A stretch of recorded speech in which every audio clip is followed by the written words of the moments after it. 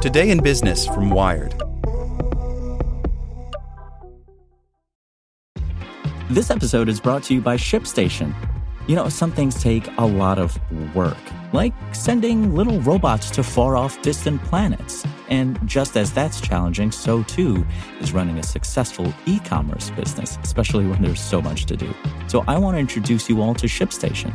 Now, I love using ShipStation because of its easy-to-use dashboard, which makes managing orders and printing labels a breeze and super smooth. Oh, and the customer service is just out of this world. It's exactly what you need to help grow your business. Sign up for your free 60-day trial at shipstation.com/technews. That's shipstation.com/technews. As a longtime foreign correspondent, I've worked in lots of places, but nowhere as important to the world as China. I'm Jane Perlez, former Beijing bureau chief for the New York Times. Join me on my new podcast, Face Off, U.S. versus China, where I'll take you behind the scenes in the tumultuous U.S.-China relationship.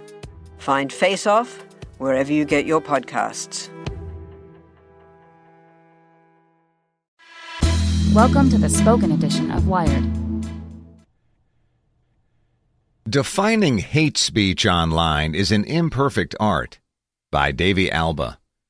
Shortly after a rally by white supremacists in Charlottesville, Virginia, led to the death of a counter-protestor, YouTube removed a video of U.S. soldiers blowing up a Nazi swastika in 1945.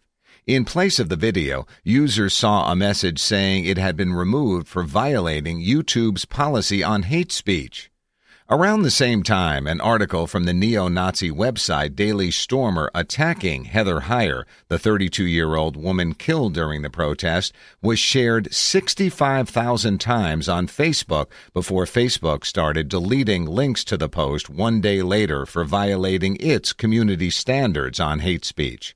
After that point, Facebook would only allow links to the post that included a caption denouncing the article or the publication, the company said. The two incidents underscore a central challenge for technology companies as they reluctantly wade deeper into policing content. To help sort through torrents of material, platform operators increasingly rely on computer algorithms. But these software programs are imperfect tools for assessing the nuances that can distinguish acceptable from unacceptable words or images. YouTube's removal of the World War II swastika video provoked sharp criticism online, with many commenters blaming the computers. If you can fire a sexist human, Google, you can fix a Nazi algorithm, opined the culture site Boing Boing, referring to the recent firing of James Damore, author of a memo criticizing Google's diversity programs. YouTube reinstated the video several hours later and admitted the mistake. YouTube is a powerful platform for documenting world events, and we have clear policies that outline what content is acceptable to post, says a YouTube spokesperson. With the massive volume of videos on our site, sometimes we make the wrong call. When it's brought to our attention that a video or channel has been removed mistakenly, we act quickly to reinstate it. Arbitrating the bounds of acceptable content on global tech platforms is an enormous task. Roughly 400 hours of content are uploaded to YouTube each minute. Facebook has more than 2 billion users posting updates, comments, and videos. Increasingly, these companies rely on software. Facebook-owned Instagram recently introduced an algorithm to zap comments from trolls. Both YouTube and Facebook have deployed software to filter terrorism-related content. YouTube delivers anti-ISIS content to users searching for ISIS-related videos with a tool known as the redirect method. Facebook says it can identify and wipe out clusters of users that might have terrorist ties. But the software remains imperfect, and so people are almost always involved too. YouTube says it may use algorithms to determine whether content flagged for review should be given higher priority for a human reviewer, but a human always makes the determination whether to pull something from the platform. Researchers say the artificial intelligence programs that analyze content are continually improving. But they say these programs remain far from understanding the context around words or a picture, which would allow them to make filtering decisions on their own. Understanding context does suggest, in the most dramatic interpretation, that you understand the world and everything in it, says Dennis Mortensen, the CEO and founder of X.AI, a startup offering an online personal assistant that schedules meetings. We are very far away from any machinery reaching that echelon. Bart Selman, a computer science professor at Cornell, says people will need to help the machines for at least a decade or so longer. Jana Eggers, CEO of Narrowlogics, a startup that incorporates artificial intelligence into its software for companies, uses the World War II Nazi video to explain the challenge of writing such rules into software.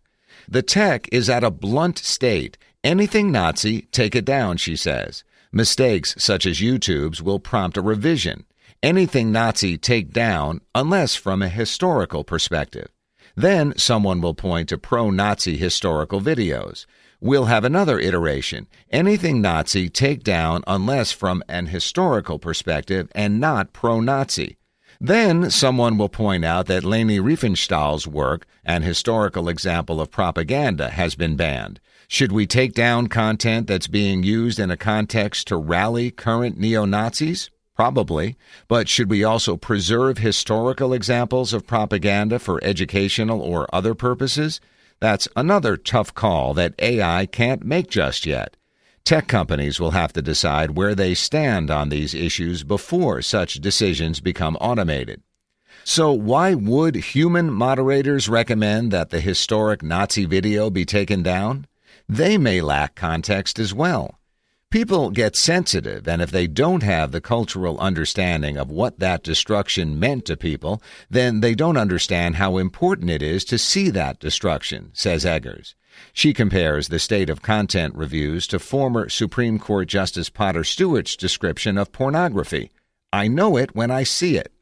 Moreover, the sheer volume of content means reviewers must act fast, increasing the chance of mistakes. Mortensen of X.AI says reviewers are trained quickly on guidelines for permissible content, then told to scan videos rather than watch them from beginning to end. In this setting, even the same human will label content inconsistently, as in, there will never be a 100% agreement rate, he says. Want to learn how you can make smarter decisions with your money? Well, I've got the podcast for you. I'm Sean Piles, and I host NerdWallet's Smart Money Podcast. Our show features our team of nerds, personal finance experts in credit cards, banking, investing, and more. And they'll help you make the most of your money while cutting through the clutter and misinformation in today's world of personal finance. You'll get clarity on strategies to help you build your wealth, invest wisely, shop for financial products, and plan for major life events. Listen to NerdWallet's Smart Money Podcast wherever you get your podcasts.